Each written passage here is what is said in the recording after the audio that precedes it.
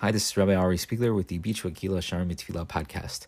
We continue today in our discussion of the Pirkei Siyum, the chapters of conclusion. We continue in Perek Daled, the fourth chapter of the Pirkei Siyum, the chapters of conclusion. Yesterday we introduced the idea, something we reviewed an idea that we learned back in our discussion of the Tefillah of Rina, the language form or expression of Tefillah called Rina, where we spoke about Shemesh Begivon Dom, that the Shemesh has a special song of praise that it's supposed to sing to Hashem, and when it doesn't sing that song, when it goes silent, so then it also can't function properly.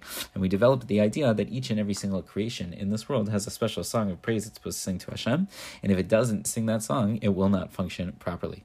Continuing on that theme, Rav Pinkus writes, Va'inyan, and to understand this matter, one of the fundamental principles of tefillah, of prayer, is anava, is humility. And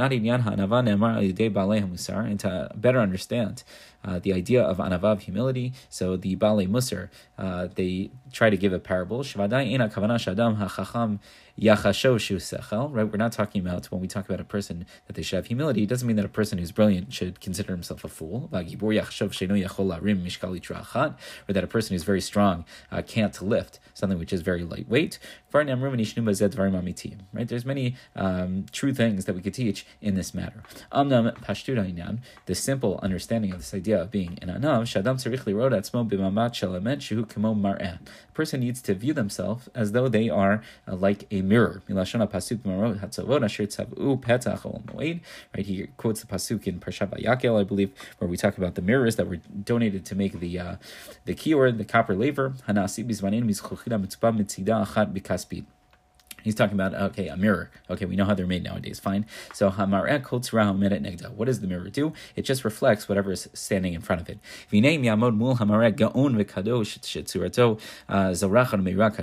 If someone very, very amazing, right, a great Torah scholar, someone who's very, very holy, is standing in front of this mirror, so then they're going to see that very same person in the mirror. Should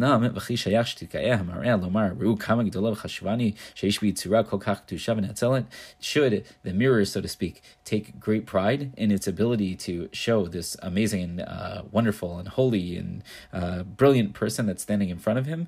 Is that what the mirror should do? The mirror would sound foolish if it were to be so proud to be able to reflect such an appearance. Why? Because after all, the mirror itself is nothing. All it's doing is reflecting what's standing before it. But the mirror itself is not really doing anything. There's nothing that it should be proud of. It's the thing that's standing in front of it that should be proud. And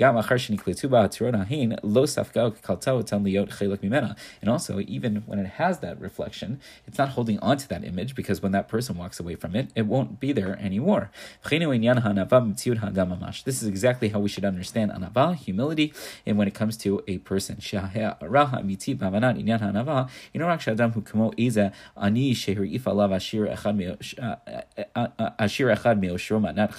We shouldn't consider ourselves like a poor person that was gifted a small amount of money from a very, very rich person. It was given to him as a free gift.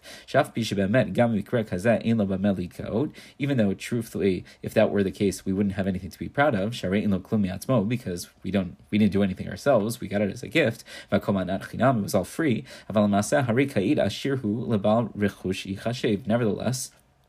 if the guy has money, so he should be proud of the fact that he has money, and people are going to consider him important because he has money.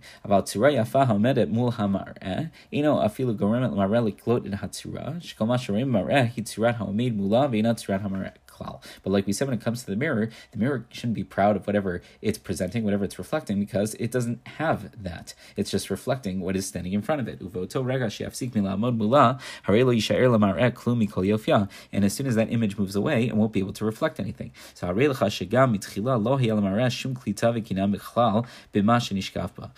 like we were saying before, the mirror has no acquisition on whatever it is that it is reflecting. Same is true in reality reality when it comes to a person. And the very essence of a person, the reality of a person, all a person does is reflect that which Hashem is presenting before that person, right? Whether that's the way they look, whether that's the talents that they have, whether that's right? Whether it's their strength and their wisdom, all of that is a reflection of the strength and the wisdom of Hashem. And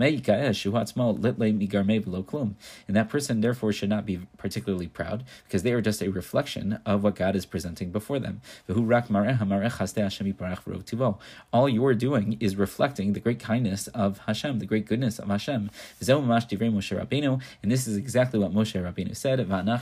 What are we? Right? He said this a few different times, right? Moshe was saying, and we know that Moshe was Anav Mikol Adam, that he was the most humble person to walk the face of the planet. So he says, who are we? We are nothing. There's nothing inside of us. We haven't acquired any of these things. We are merely a reflection of the goodness of Hashem. Right? Obviously, he had each and every one of the talents that we respected him for, right? His wisdom and his kindness and his patience, all those things. He did have those things to some extent. But at the end of the day, he was right that really he didn't have any of those things. It was all just a reflection of that which Hashem gave to him. So again, using this idea of the mirror, person should never be particularly proud. Yes, they may have a lot of money in their bank account, so to speak. They may be good looking. They may be particularly wise. But at the end of the day, they recognize that it's not theirs. Truly, it's really just a reflection of whatever it is that Hashem has given them. As soon as Hashem takes that away, lo aleinu, so another person would not have that anymore. And therefore, none of us should be proud. So we'll have to see how this idea of anava, of humility, plays into our discussion of tefillah, of prayer, specifically this idea that each and every single person, each and every single creation has a special song of praise that they're supposed to sing to Hashem, and without that, they will not function properly.